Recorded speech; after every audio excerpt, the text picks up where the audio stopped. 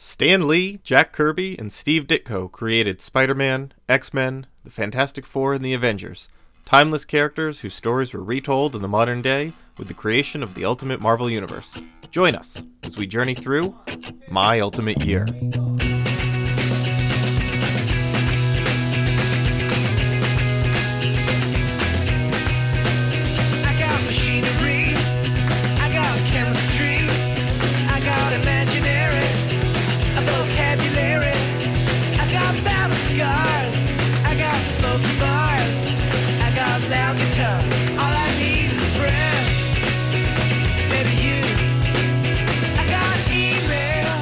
Hello, and welcome to My Ultimate Year Part 10. I'm Dave Busing, founder and editor-in-chief of comicbookherald.com. I am joined, as always, by my cohort in crime, Zach Dean. This is our 10th episode, covering every single comic in the Ultimate Universe from its origins to today.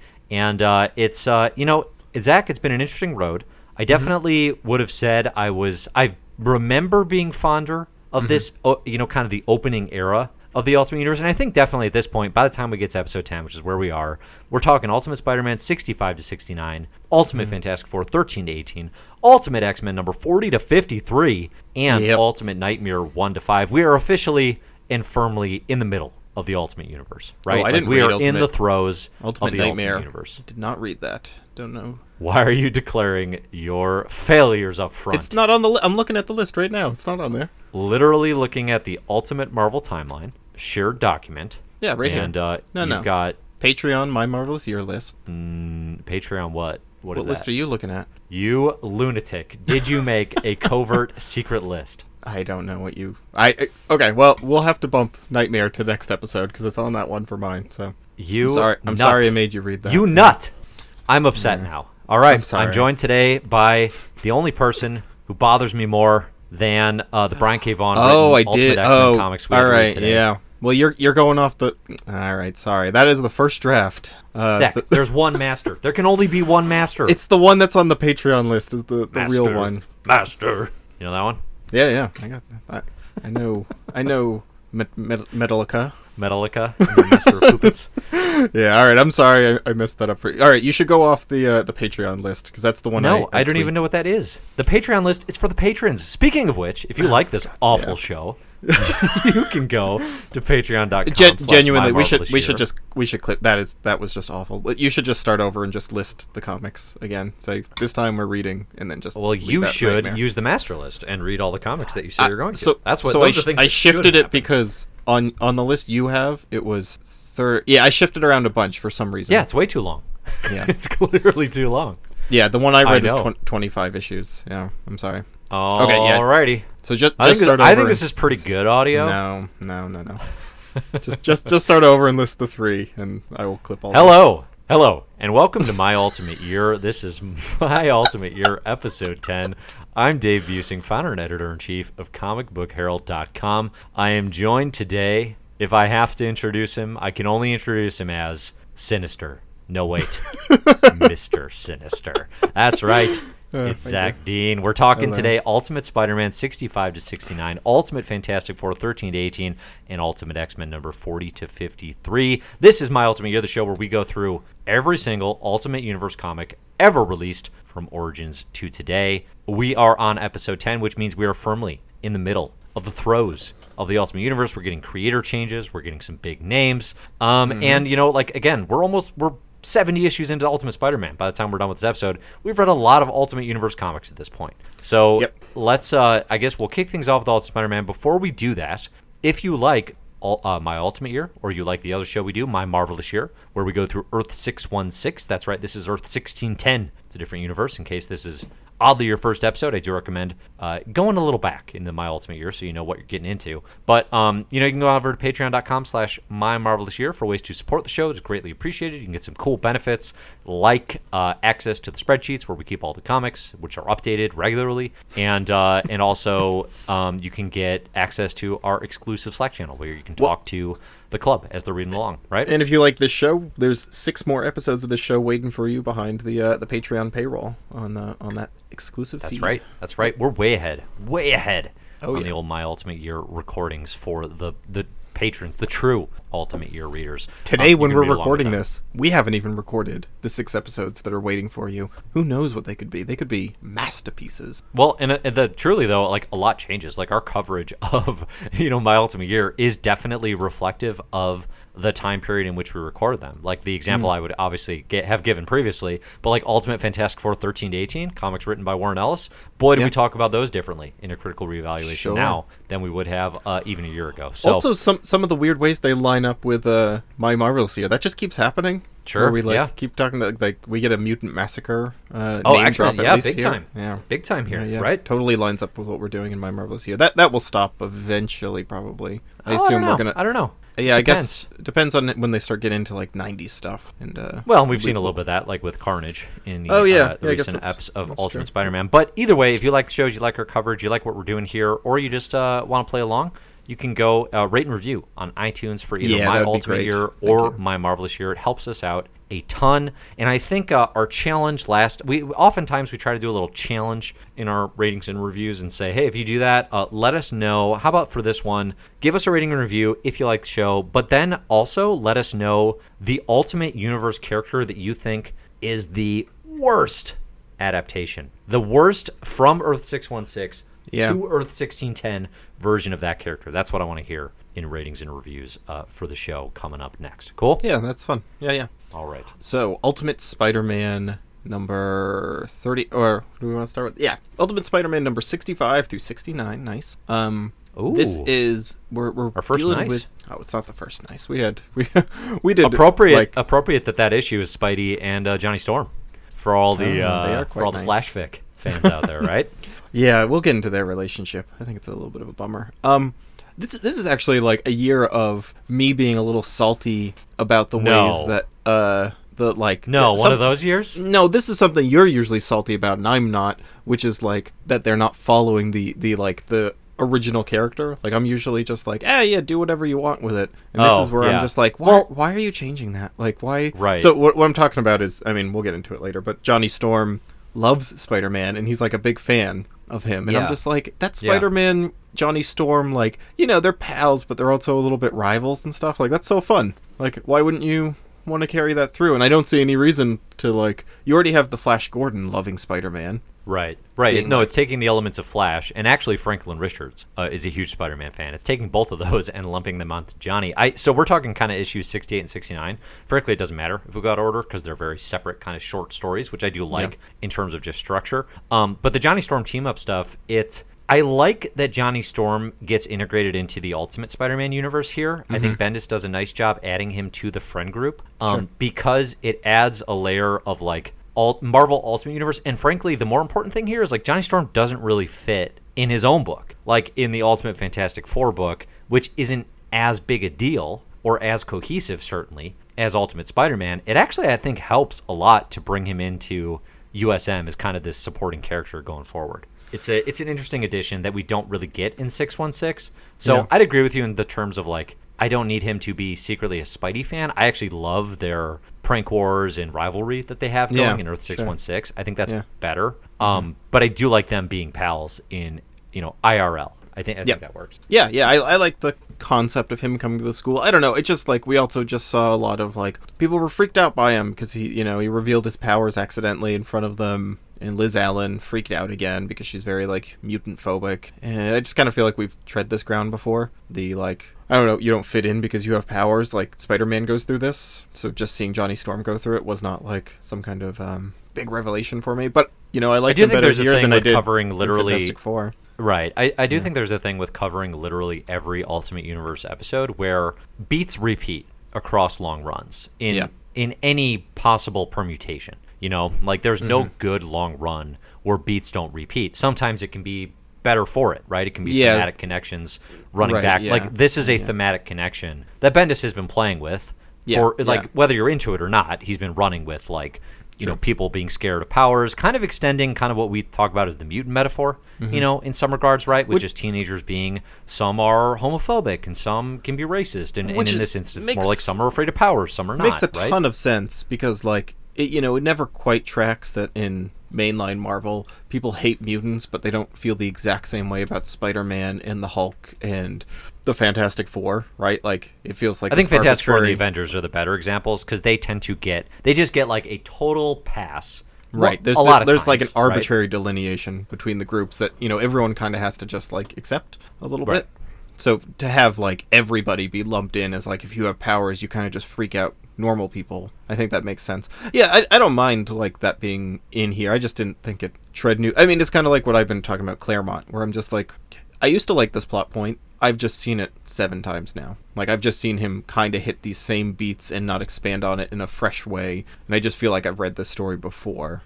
And, it's not kind of like this is treading familiar thematic ground, but in a new context that much. Yeah, I mean, I guess that's kind of what I'm saying, though, is like Liz reacting again this way is a character beat. Like, it is relevant that her character continues to act the same way, I think, right? Yeah, I don't know. Just kind of doesn't do that much for me at this point. No. But so yeah, let's jump back.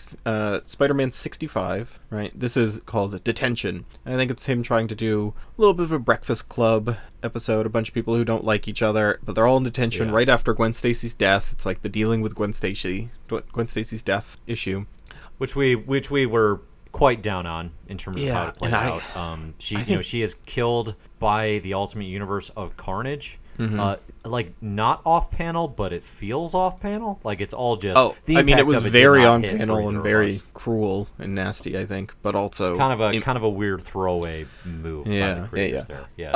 And I don't think this really works at all. This, like, the emotions of this scene land for me whatsoever. I like the idea for the issue. I do. It makes I do a lot too. of sense. But there's actually no, like, I don't know, everything's a little phony. Everything seems a little heightened in a way that, like, Bendis' dialogue, like, I mean, Bendis always writes this kind of heightened dialogue, and sometimes it irritates me, like, in kind of its aesthetic sense. But this was just, like, in a character sense, I felt like everyone was just acting a little too, what's the word? A little too extra, I guess. Like, Flash was just a little too nasty. MJ was a little too preachy. Peter Parker was a little too angsty. Like, everything was just dialed up enough that, like, I didn't buy it anymore. Like, I don't really get Flash as being like, oh, Peter's not talking. Huh, is he dead? Just like Gwen Stacy? That girl. Like, that he's, like, a genuine psychopath? I mean, he is the bully. Like, Flash is the big bully, and we actually don't get necessarily as much of that in this book. Yeah. Like, he's more of a joke than he is a jerk. A lot of Ultimate Spider-Man, and here he gets to be the jerk that we know him to be.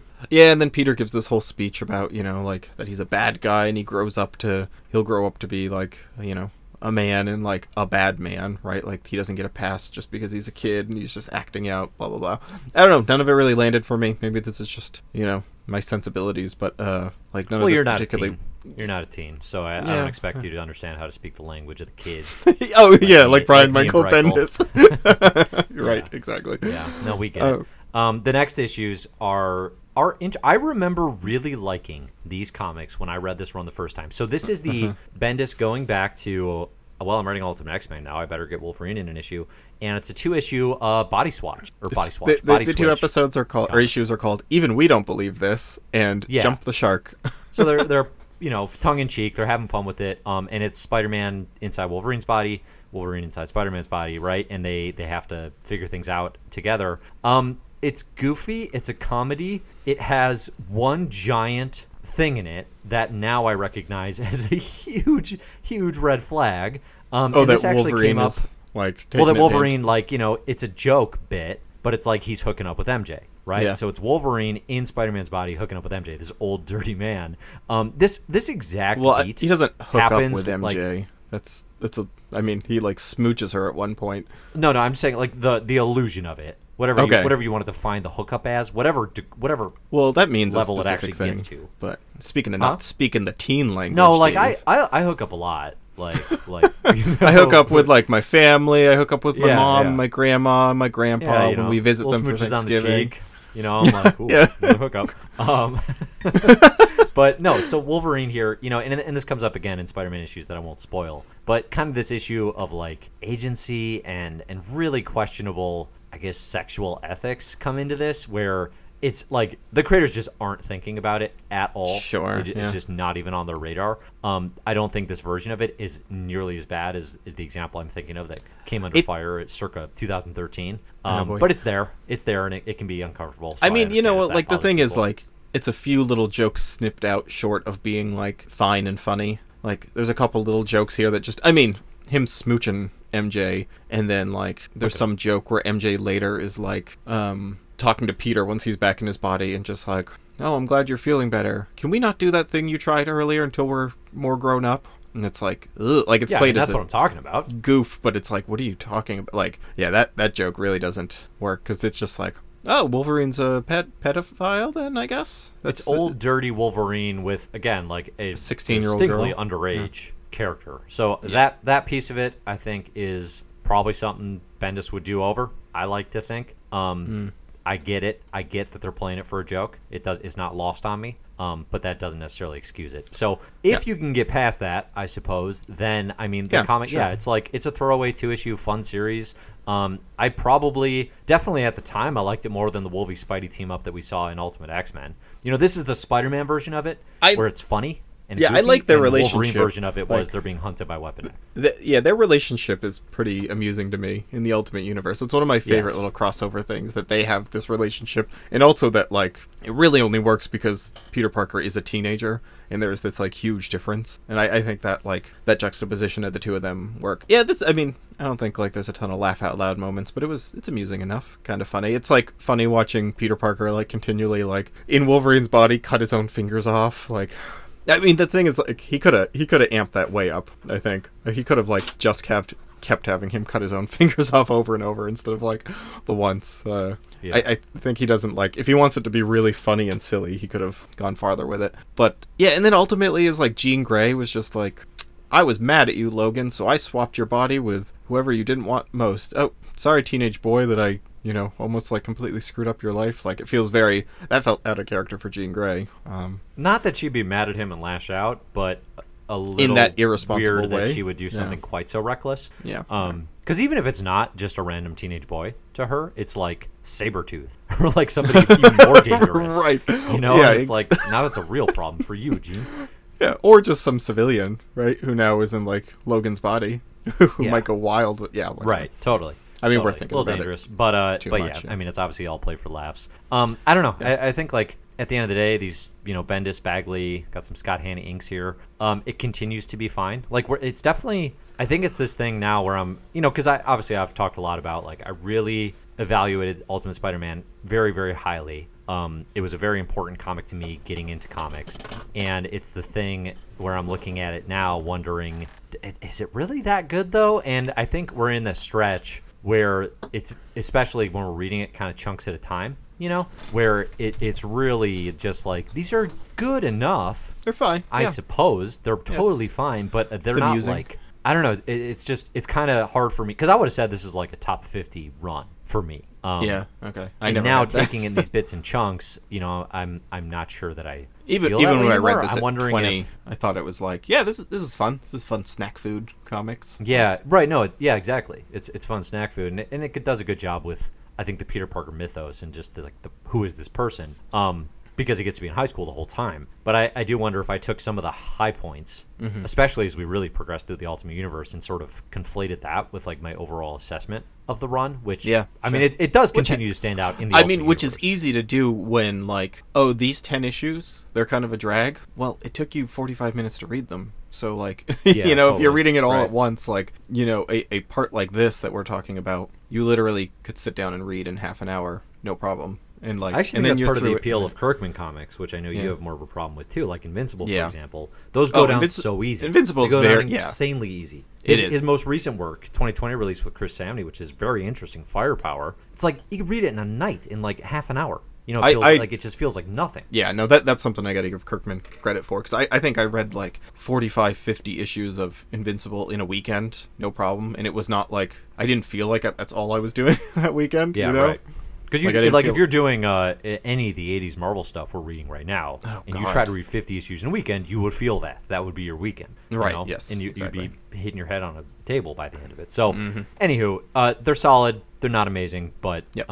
you know, these I do like, I actually really like the approach of a like post big arc here to say we're gonna do these little one-offs. I would like to see more series even now play around with that formula. If they could get away with it. You know what, like, actually bugged me about this is that, like, it's a joke, and maybe this joke landed better in 2004, whenever this was, but the whole, like, even we can't believe we're doing this, and then, like, the second issue opens up with, like, a little comic of Brian Michael Bendis strangling Nick Lowe, the assistant editor, and being like, tell him what you said, and Nick Lowe's like, I'm sorry, this was my idea. And it's, like, joking around with, like, yeah, this is dumb, and we know it, and it's like, I kind of just wish they would own it more and lean into it more, right? That kind of, like, it feels like cowardly hedging your bet to me. That's a very Marvel breaking the fourth wall approach. Yeah, I guess. But in that case, I just expected, like, I would have liked it to be sillier and, like, more over the top. Because if they didn't have that, I wouldn't have been like, wow, these zany these two issues are wild and so out of place here. They would have been like, yeah,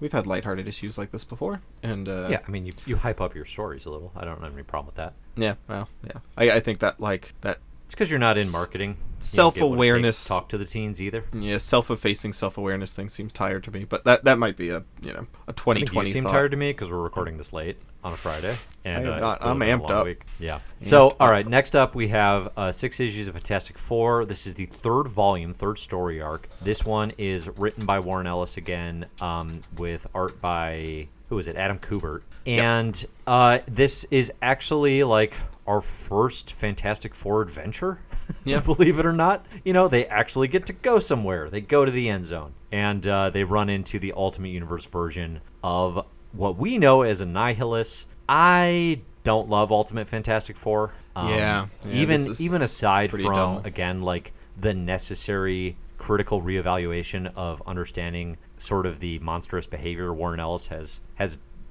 involved himself in comics, Yeah, sure. Even with that in mind, or even without that in mind, because I don't like read that into these comics, like I'm not reading. Well, it's entirely right. I mean, it's all about what is the creator doing behind the scenes. It doesn't often come through in the work. Well, I mean, compared to someone like Woody Allen, where you watch one of his movies and you're like, oh wow, he really was just telling us all about it, right? Like, yeah, maybe. I mean, there's little things here and there that maybe would read differently now, in terms of how he writes Sue in particular. Well, I guess, but nothing that feels that different from like literally everybody in Marvel Comics. Well, that's not a good thing. No, exactly. No, I know it's bad, but that just speaks to the entire culture of the boys club culture of this. I guess what I'll say about Fantastic Four in the Ultimate Verse is I like the fact that Sue and Ben are clearly the best characters, I guess. Mm-hmm. That's fine. I will grow to like what they're doing with Reed. I'm not there yet as these stories go, but kind of this version of Reed is interesting. The younger, less assured, obviously deeply flawed character. I do think, we talked about Johnny getting a home in Ultimate Spider-Man and that kind of being a good thing because he doesn't really have a home other places. There is kind of a weird thing, too, of, like, him being the snot-nosed little spoiled kid in some other creator's mind. Like, Mark Millar definitely takes this to heart, in the Earth 616 verse especially. But, like, just Johnny being the kind of arrogant, spoiled kid, which there's some of that, definitely, but if it goes he's just too kind of the hard party on that boy. Angle, he doesn't really have any heart. And it does kind of matter that he does, I think. Yeah, it has to work. Yeah, I don't think the characters, like, have anything to them at all. And he strips, like, some of the best parts of these characters. I mean, Reed is the most interesting in just that he's kind of irresponsibly scientifically curious. That's always been a part of Reed, I think. But no, like, Johnny Storm is just, like, kind of a jock who's just like, why do we gotta go to high school? I just love the hotties. Which is like, God, I haven't heard the word hotties in a long time, but I hear it a lot in these comics.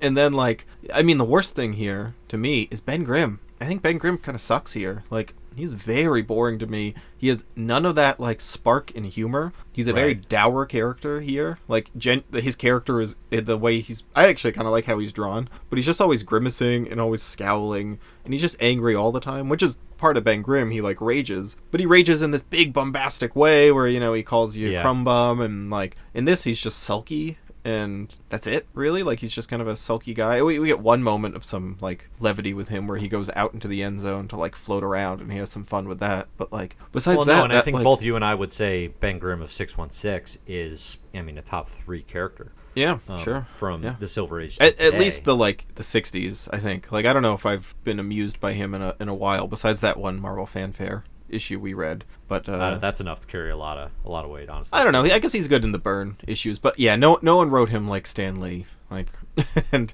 I don't always praise Stan Lee for his. We are recording this on the 103rd birthday of the King. We'll give him his props. Yeah. But yeah, no. So Ben is not as likable. I mean, it's like nothing about this Fantastic Four unit is nearly as likable. I think at the end of the day, and then you have the thing too that you talked about at the very beginning of this, which was okay. We've got an Ultimate Universe opportunity to kind of change things, and I keep saying how much I like that potential and how little I often like the execution, and kind of that cognitive dissonance that I'm very aware of now. Where Wait, did you not like Nihilus or something? I don't really like what Warren Ellis does with any cosmic entity in the Ultimate Marvel Universe. I think he breaks them all down, trying to make them more real, trying to make them more kind of pseudoscience for the 2000s. Yeah. And I kind of feel like it never hits with me. I like the bombast of Kirby. I like the bombast of Kirby cosmic characters. So Nihil is fine, I guess, but Fantastic Four is kind of what's the word?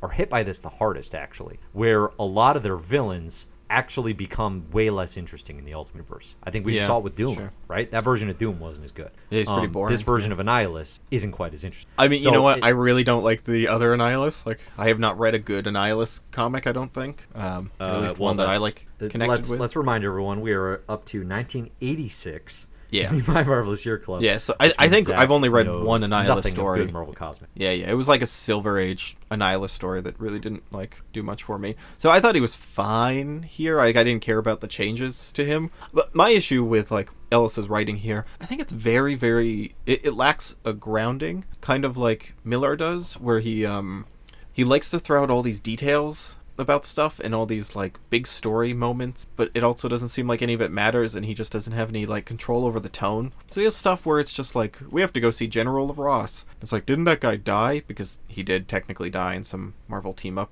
issue forever ago. Yeah. And then they're just yeah, he's the only guy badass enough to get up off his own morgue slab. Did you hear what he said to the soldier? Stay away from my bodily fluids, Private. And it's wait, is that a joke? I don't know if that's a goof. Are you guys joking with each other? Because it kind of sounds not like it sounds like it's a joke for the audience, but not a joke between the characters. And it's just this lack of taking things seriously that just makes me check out. And it's also I actually don't know what you're saying there at all.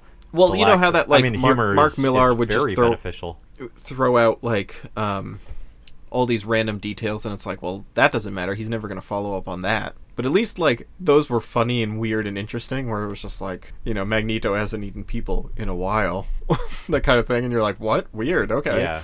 Are you going to follow up on that? No. And it's kind of a weird tonal clash with the Magneto we know. But, at least that, had something to it. Warren Ellis does that, but it's totally unimaginative and, pretty dull to me. He's really interested in, I don't know, explaining the powers of the characters, but it's all pretty boring. I don't know, I've liked Warren Ellis stuff before. I really like Planetary. I think Planetary has a ton of imagination to it. I just think this comic doesn't really have any imagination, or that I'm interested in, right? It's Doom, but with goat feet. Johnny Storm, but he has platelets instead of skin. Ben Grimm, but he can breathe without air. I don't know. Those are big moments and big revelations for the character, revealed as if it's something important. And yeah, well, it's not different enough to be engaging. Even if it was bad, that's kind of like some of the Miller stuff where it's even if I don't think it's amazing, I like all of the ambition he has behind Magneto in the X-Men universe. Yeah. And some of Professor X's very obvious ethical compromises. Even though I'd get very annoyed that he clearly is not interested in taking it seriously, right? That annoys me, but I can still a couple respect. Times now. I don't care if they take it seriously. That seems too precious to me with these characters, and I'm the one who typically is more precious with them. But I don't care if they take it seriously. No, I'm not saying have fun with the characters, not have fun with the characters. But if you're just throwing out details where you're just I don't know, if he just mentioned offhandedly that Spider-Man lays eggs in his web as an off joke, it would be oh, weird. Okay, is it that kind of comic?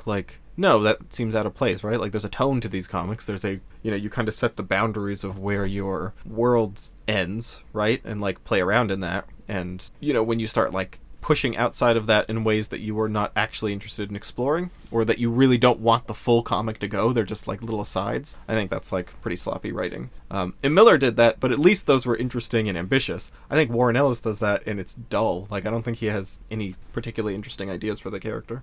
Well, and I would say too, like, what is the vision for this Fantastic Four right now? Yeah, what is the vision for this Ultimate Fantastic Four unit? And I have no idea. Yeah, to give Adam Kubert an excuse to draw some like pretty cool landscapes.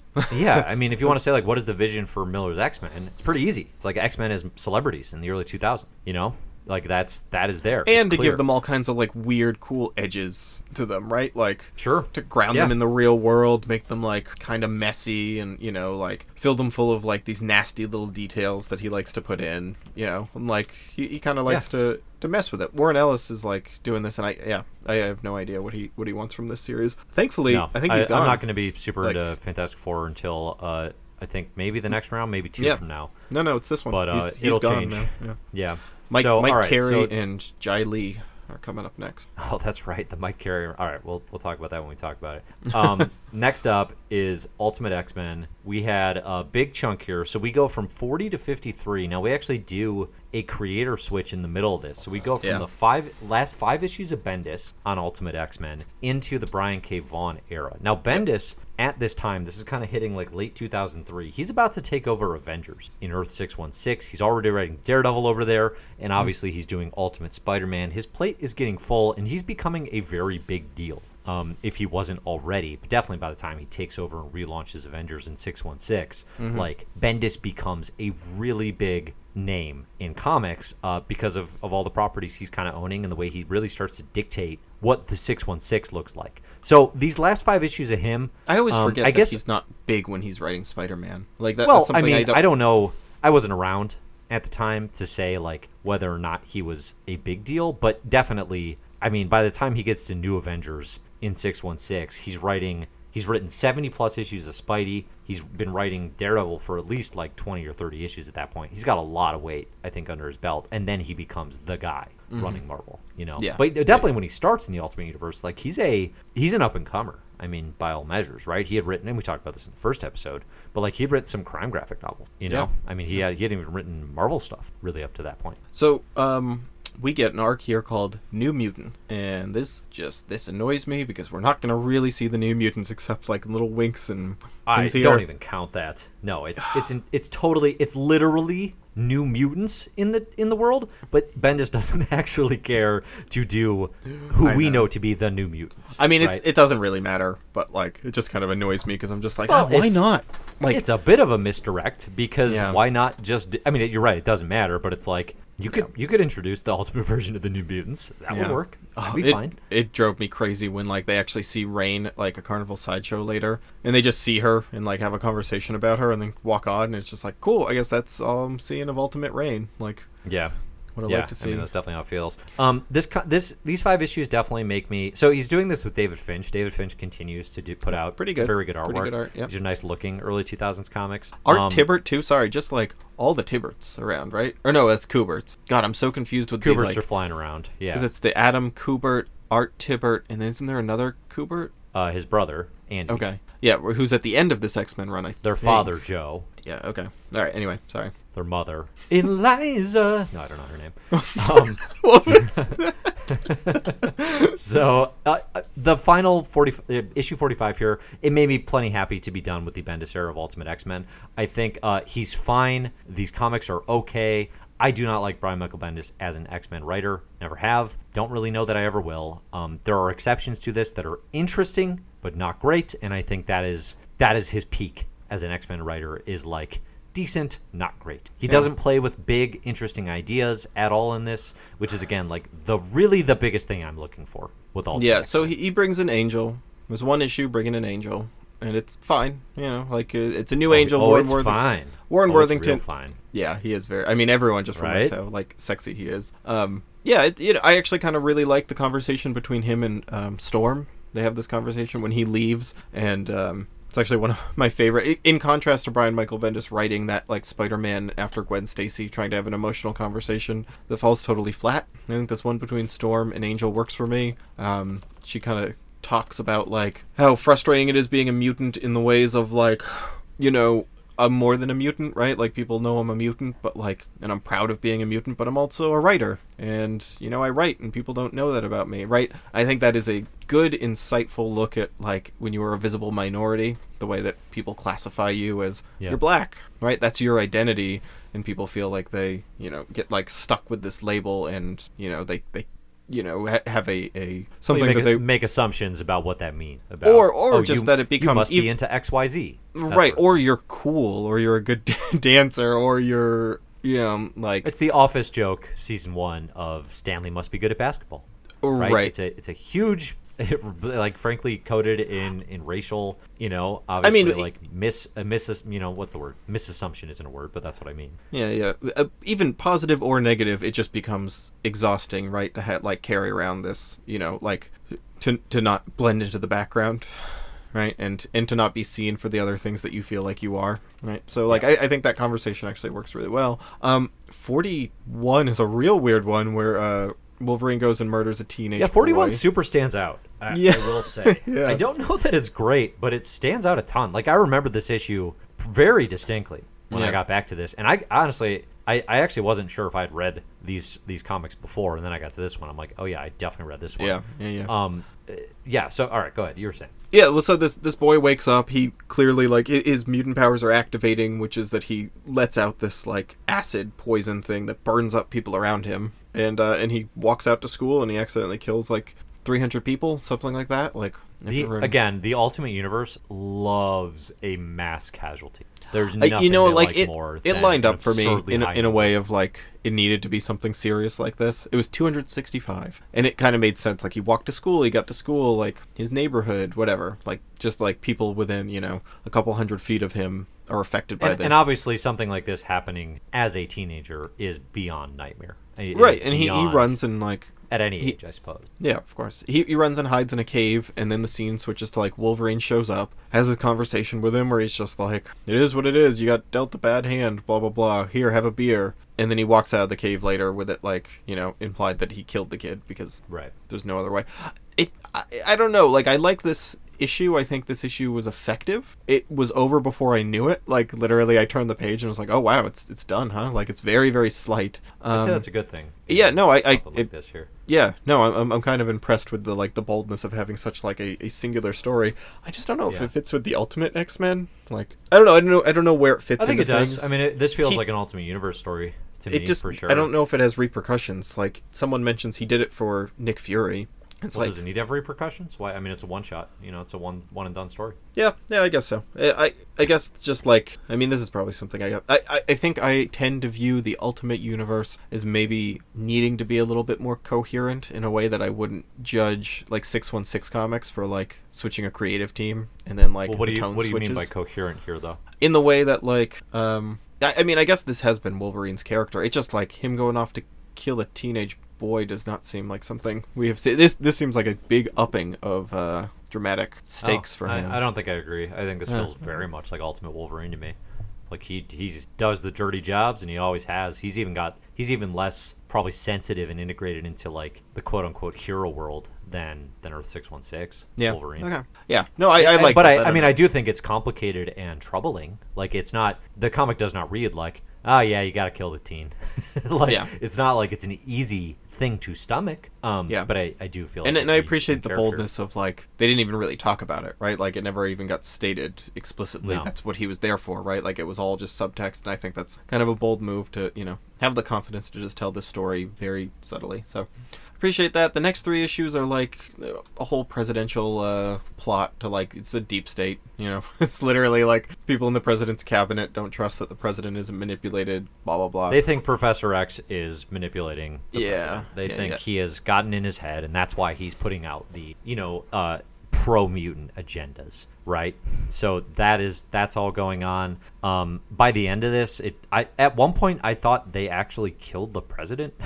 Yeah, And I yeah. was like, wait, the Ultimate Universe does that? I do not remember that. It's all kind of a ruse. And like you said, yeah, it's all backdoor, deep state, political. They intrigue introduced stuff. a couple new mutants here. Dazzler comes in, who I actually really like. I really like the She's the super Ultimate punk. version of She's super Dazzler. early 2000s. Punk. She's very yeah. punk, except for like he kind of nails the punk show thing, and I do like the I just like that twist on her. She's not trying to be a pop star. She's just this like very punky girl with a spiky hair and a bunch of piercings. Except that Yeah. she also just has like Maori She- tribal tattoos, right? Which is like Does yeah, she? you know how like all punk bands just get like Maori pretty- culture tattoos. Yeah, you know who I think she's based on? Who do you think she's based on? Oh, I have no idea. I'm Who do you going think Avril she's based- Lavigne. We're in 2003. I think we're in Avril country. No, because like when we first meet her, she's like swearing about like my suck my like Yeah, that's the classic song. Avril territory. Yeah, Behind that is a Closed good Doors. point. Yeah, she definitely did sing about fucking her. Wait, which album was that? I need to get that one.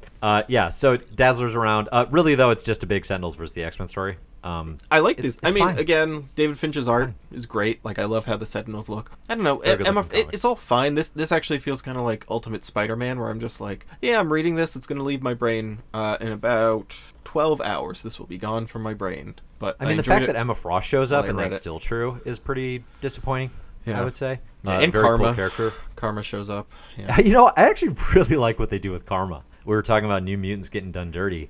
Karma is a special agent, and she's Yeah. working for S.H.I.E.L.D., and the way they use her powers is actually very cool. I do like this idea of her, because she's kind of playing the Mystique role, where it's like she's taking on, people in government who are then going to, use that position and use that power to get other people to, in this instance, to like, out themselves of the crimes they've committed. And then she's, super secret special agent Karma. I'm into that because Karma, a lot of times in 616, they don't know what to do with her, as we've been seeing. So I will give credit there. That's a good use of a new mutant. Sure. And then this ends with like Sentinels attacking, and they kill Beast, and it feels pretty impactless. I forgot about that.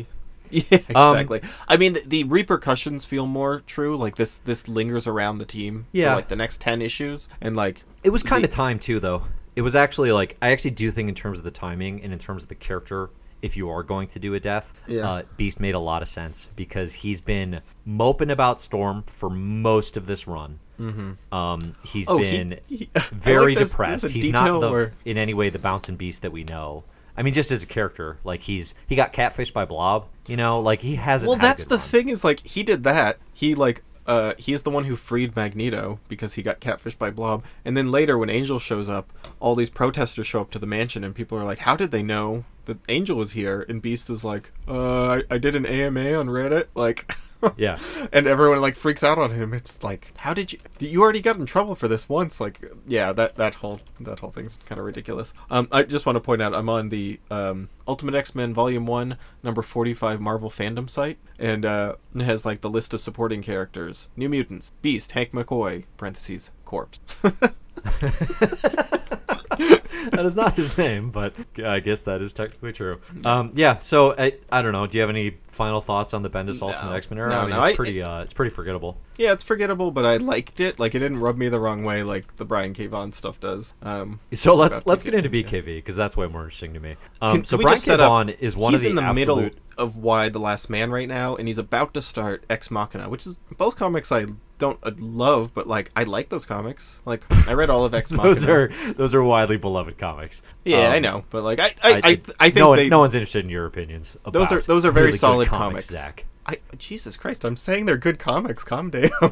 God, No, I will not allow this very slander defensive. to begin. I literally didn't say anything negative about them. You said I'm not into them, and I can't accept it. No, I read all of Ex Machina. I quite like Ex Machina. I probably would not like it as a politically coherently minded adult I doubt it, but anymore. But like, yeah, I liked it don't when I think read you'd it the expect first time. that. It's no, but he's coming into being a very big deal. But no, I'm pointing that up to contrast. He's writing two good series right now. Well, and he's with writing this. Runaways from Marvel. Right. Okay. So I just wanted to point that the point of that was to contrast that, like, while he's writing this X-Men series, he's also writing those two very competently written series, because I think this is a big lot of nothing here. I think he's probably. I mean, he's a top 5 If you just did a survey, Family Feud style, best writers in comics kind of thing. Yeah. Well, He's I mean, gonna be a top 5 Saga, pick right? for Like, I mean, very broadly. I unequivocally will defend Saga. I think Saga's, incredible.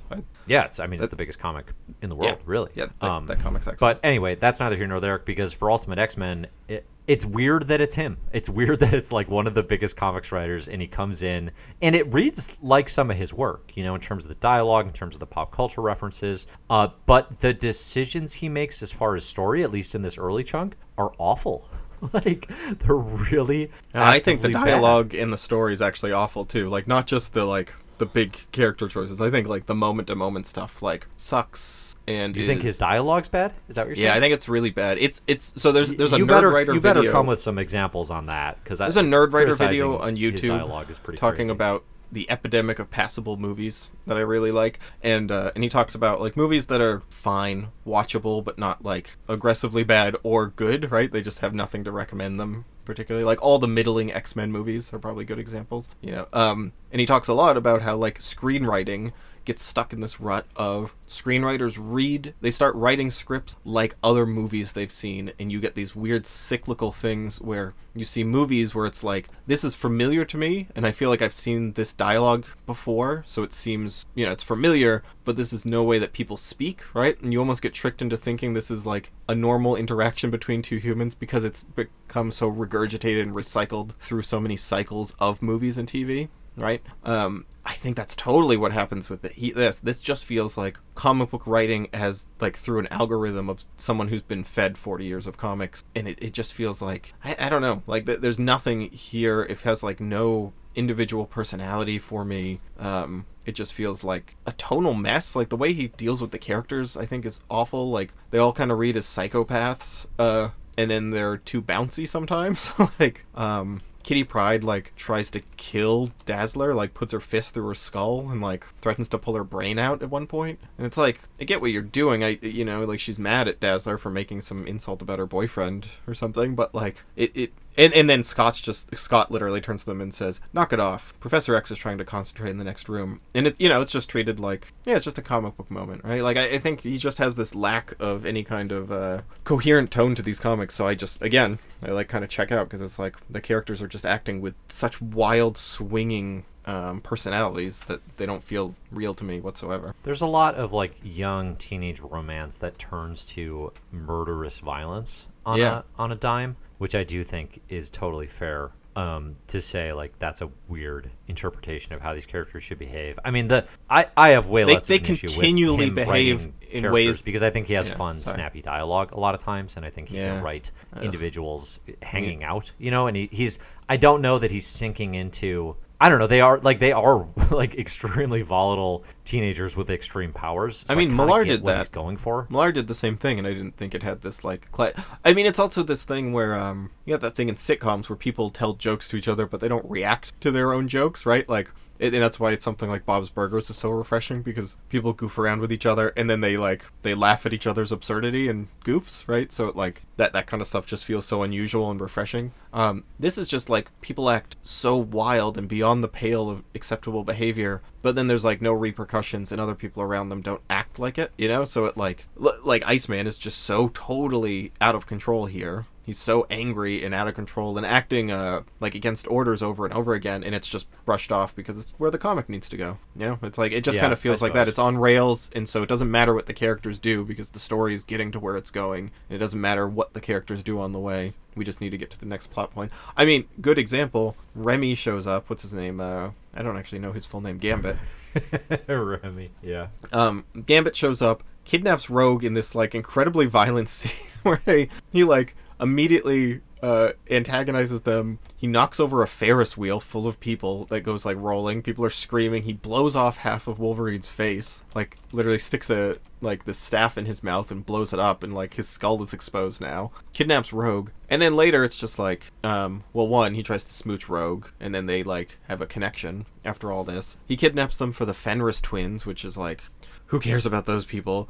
But then it's just like, oh, Rogue, we kidnapped you because we needed you for Nazis, corporate espionage. We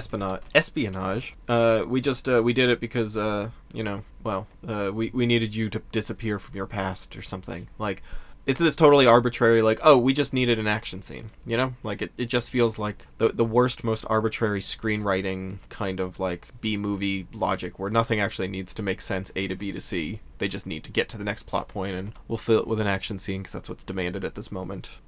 The thing that bothered me the most is definitely, well, I guess the focus on Gambit for the second story arc is not a character I'm super into. He shows up with flowing curly locks, which is hilarious.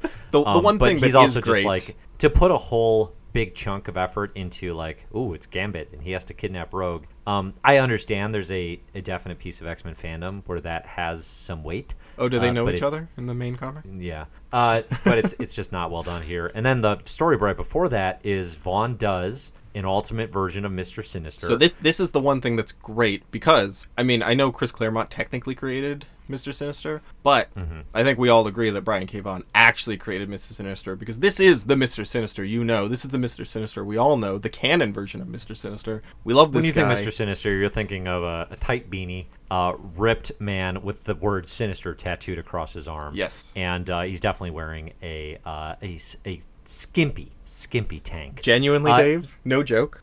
That is what I thought of Mr. Sinister, because this is the only Sinister I read up until last year when I started reading some Hickman. Yeah, I mean, it's again, like, so this is always going to be my Sinister, you know? I want to credit the choice. I want to credit the fact that it's something that he tried. But this is what I remember hating the most. I think this is actually the point in time when I stopped reading Ultimate X-Men, is because, which is weird, because at the time I didn't know anything about Brian K. Vaughan. So I didn't think anything of the fact that, like, oh, there's a huge writer on this. Maybe this will get better. I was like, this version of Mr. Sinister completely sucks, and he does. And it's not just that they changed his look. It's not just that they changed his design, you know, and ultimatized it, or his power set or whatever. It's that he's this, like, feeble serial killer. Basically, they make him all of the Marauders from the Mutant Massacre. Like, that's kind of the story they're doing, which I didn't recognize when I read it initially. But now I see, they're just doing better version of Mutant Massacre, but just with Mr. Sinister. And it just sucks. And all of it, kind of like you were saying, is really just a way to get to a cool Apocalypse drop. All of it is really just to say, hey, Apocalypse is in the background.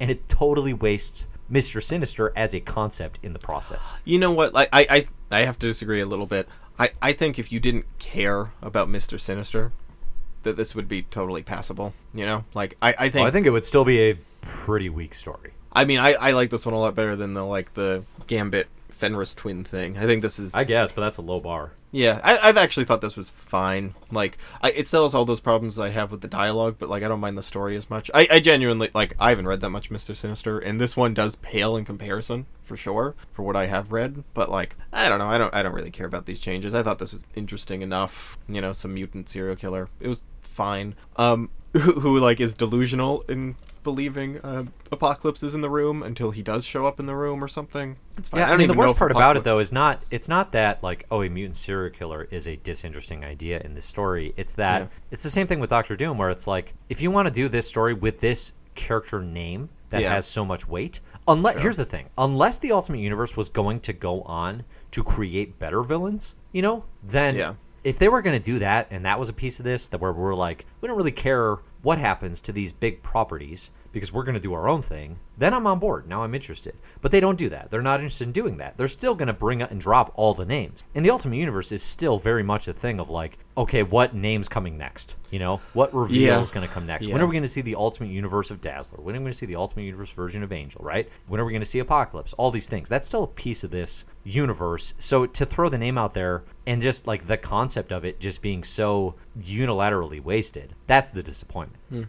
I guess I didn't pay off at all. Yeah, I don't know. I guess I don't see it like white is wasted, but I also don't have that much of an attachment to Mr. Sinister, so maybe that's just the difference. Yeah, but you know he's a name that is a top tier X-Men villain. Yeah, so I do know give him 3 issues of weird, bad interpretation, in my opinion, that's a huge waste. Yeah, you know. It's not quite the equivalent of this, but, like, if Magneto was here for the first 5 issues and then we were done, that would be a waste, right? Mm-hmm. It's the same feel for fans of that. Sure. Character. Okay, yeah, I think maybe that is just part of me not having read as much of him. Can I say, Brian K. Vaughan has one joke here that probably made me laugh harder than, like, anything in the Ultimate Universe. He got me really good with one joke here. And it's a visual joke, which I, like, appreciate, because comic books, Marvel Comic does not do visual jokes. It just drives me up the wall that we're in a visual medium, and they rely 100% on their like stupid sitcom writing to make me laugh. It has been hinted at strongly for a while now that Colossus is gay here, and I think like it will be a little bit before that's made like explicit, right? He comes out properly. But they rescue my Alpha Flight guy, right? What's his name? Jean Bouvier.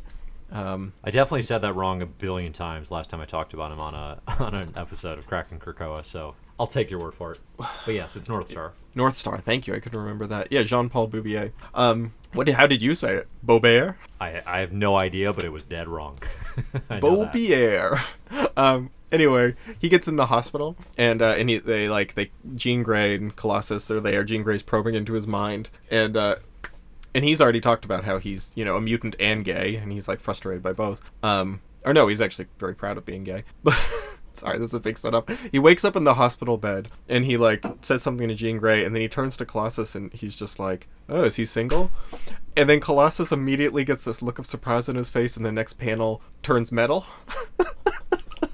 And that is such a good joke of just like showing his surprise of, like a cat like jumping back and his hair standing on end, but like, or Peter Parker, like the Wolverine claws pop out when he's surprised, but a visual gag of him just being shocked by this and just immediately going metal alloy was I think very cute and very funny. All right, that is the highest thing I have to recommend this entire. It's sadly disappointing. I am actually very curious though to continue reading this, because like I said, I really do think I stopped reading after the Sinister stuff the first time. I just said like, with the exception of obviously just figuring out where does stuff fit in the Ultimate Universe. But all right, so that's Ultimate X-Men. Next time we're going to talk Ultimate Universe Part 11. If you want to find the comics we're going to read, you can find them in the show notes. And if you want to get the access to the full list again, you can go over to patreon.com/MyMarvelous for more. I'm Dave. You can find my stuff at Comic Book Herald. And Zach, anything you want to plug? Nope.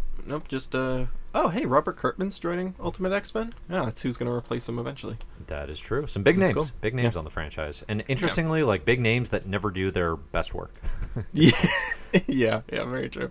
Find me over on Twitter at MyMarvelous. Alrighty. Thanks everybody for listening. Music for the show is by Divine Right. And we don't have an ending? Bye. Have an ultimate year, Chapios. That's it. I think that's the one, because I've said that before. I've said those exact words before. It's definitely have an ultimate year, Chapios. That sounds... But you have to say it. Untrue. I've already stopped my recording when I said bye. I got issues. I got tissues.